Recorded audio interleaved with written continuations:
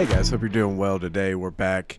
It is Monday, the day that this comes out, and we're continuing on through our study through the book of First Timothy. We're in chapter 5.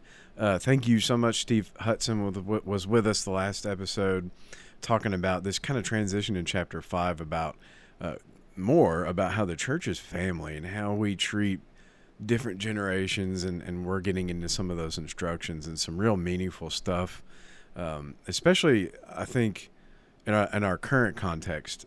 New Vision is multicultural, multi-generational. There's all different sorts of ages here.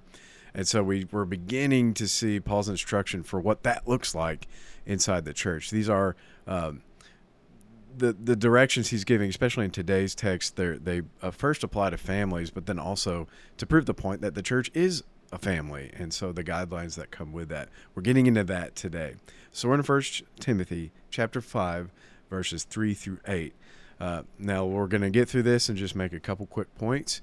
And so I hope God's word washes over us, that wherever we fall on this spectrum, that God speaks to us and his Holy Spirit illuminates Scripture and applies it as he sees fit in our lives. So here we go. 1 Timothy 5, 3 through 8. Honor widows who are truly widows.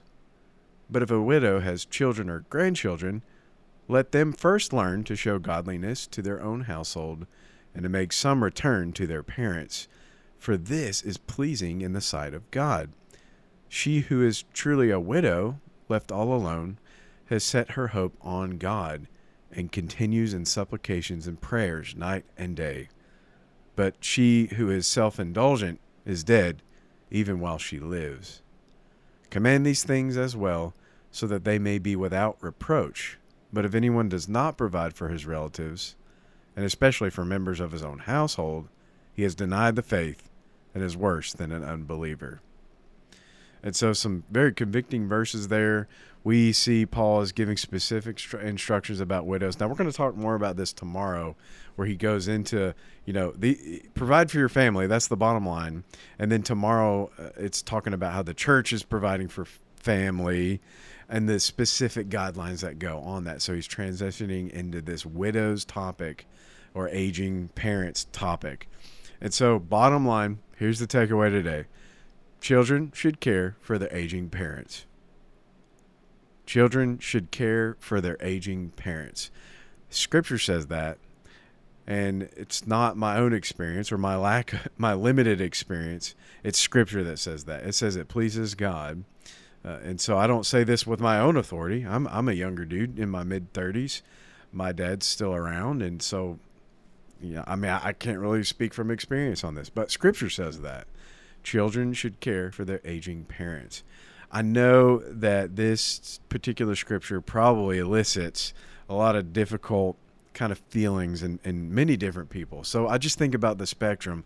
Like, for some people listening, this is a super difficult subject. It's very difficult.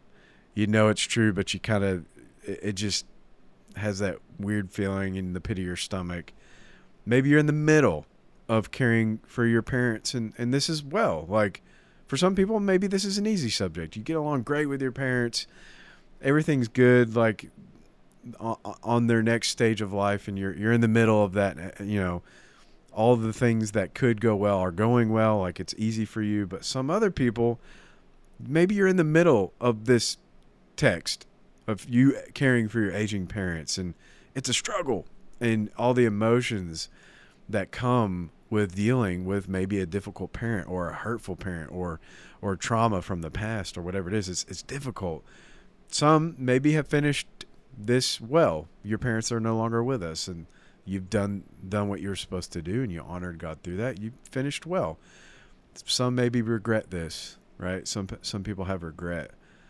Some people may be grieving what never was, right? Different situations turned out differently, and they didn't get to do this with their parents, whatever it was. And some people may have not even thought about it and may want to skip this episode or think, yeah, that's true, that I don't need to worry about that for some time now. Regardless of where you are on the spectrum, the Bible says that children should care for their aging parents. And so when we relatives, and And Paul's going to get into where the church comes into play, right? The church can care for people too. But the primary responsibility here is Paul's laying that out. Like, here's my instructions for the church, but to relieve the burden of the church, because the church is limited, the relatives, like blood, have the primary responsibility to care for widows. Like, if your mom is still around, your dad's no longer with us, then you got to care for your mom or your dad or your aging parents. It pleases God. It demonstrates their faith and your faith, and it relieves the church. There's so much more to say about this, and we're going to probably get into some of that tomorrow. But just as a practical thing, I hope wherever you fall on this spectrum, that's an encouragement to you, probably more a conviction to do what we know we're supposed to do. But as kind of an application point, it's different in the West, right? As far as application in the West in 2023, than it was in the Greco-Roman period, right? We have retirements and nursing care and it's not, maybe not necessarily a one-to-one comparison on financial provision that the kind that Paul's talking about. But the principle's still in play. We care for our aging parents, whether it be financial or it could be relational. It could be emotional. It could be spiritual. You pray for your parents.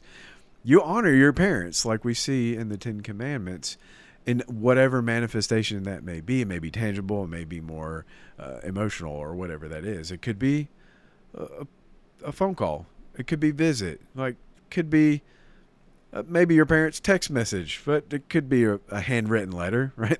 That takes some effort, right? I trust that the Holy Spirit is either placing this on your mind and applying it how He sees fit, or that you kind of know and you just got to do it, right? Children should care for their aging parents. It honors God. It exemplifies faith, and not only in them, but in ourselves. And so ultimately, faith points to Jesus. We need Him. He's ultimately cared for us from our first breath, where we're totally helpless, to our last breath, where we're also totally helpless. And in our physical breath points to the fact that we're spiritually helpless as well, and needing Him to take on our sin, dying for us on the cross, and ultimately caring for us when we needed it most. Hope this is encouraging to you guys. Y'all stay tuned. We're going to talk about this some more tomorrow on the next episode, and y'all have a great day.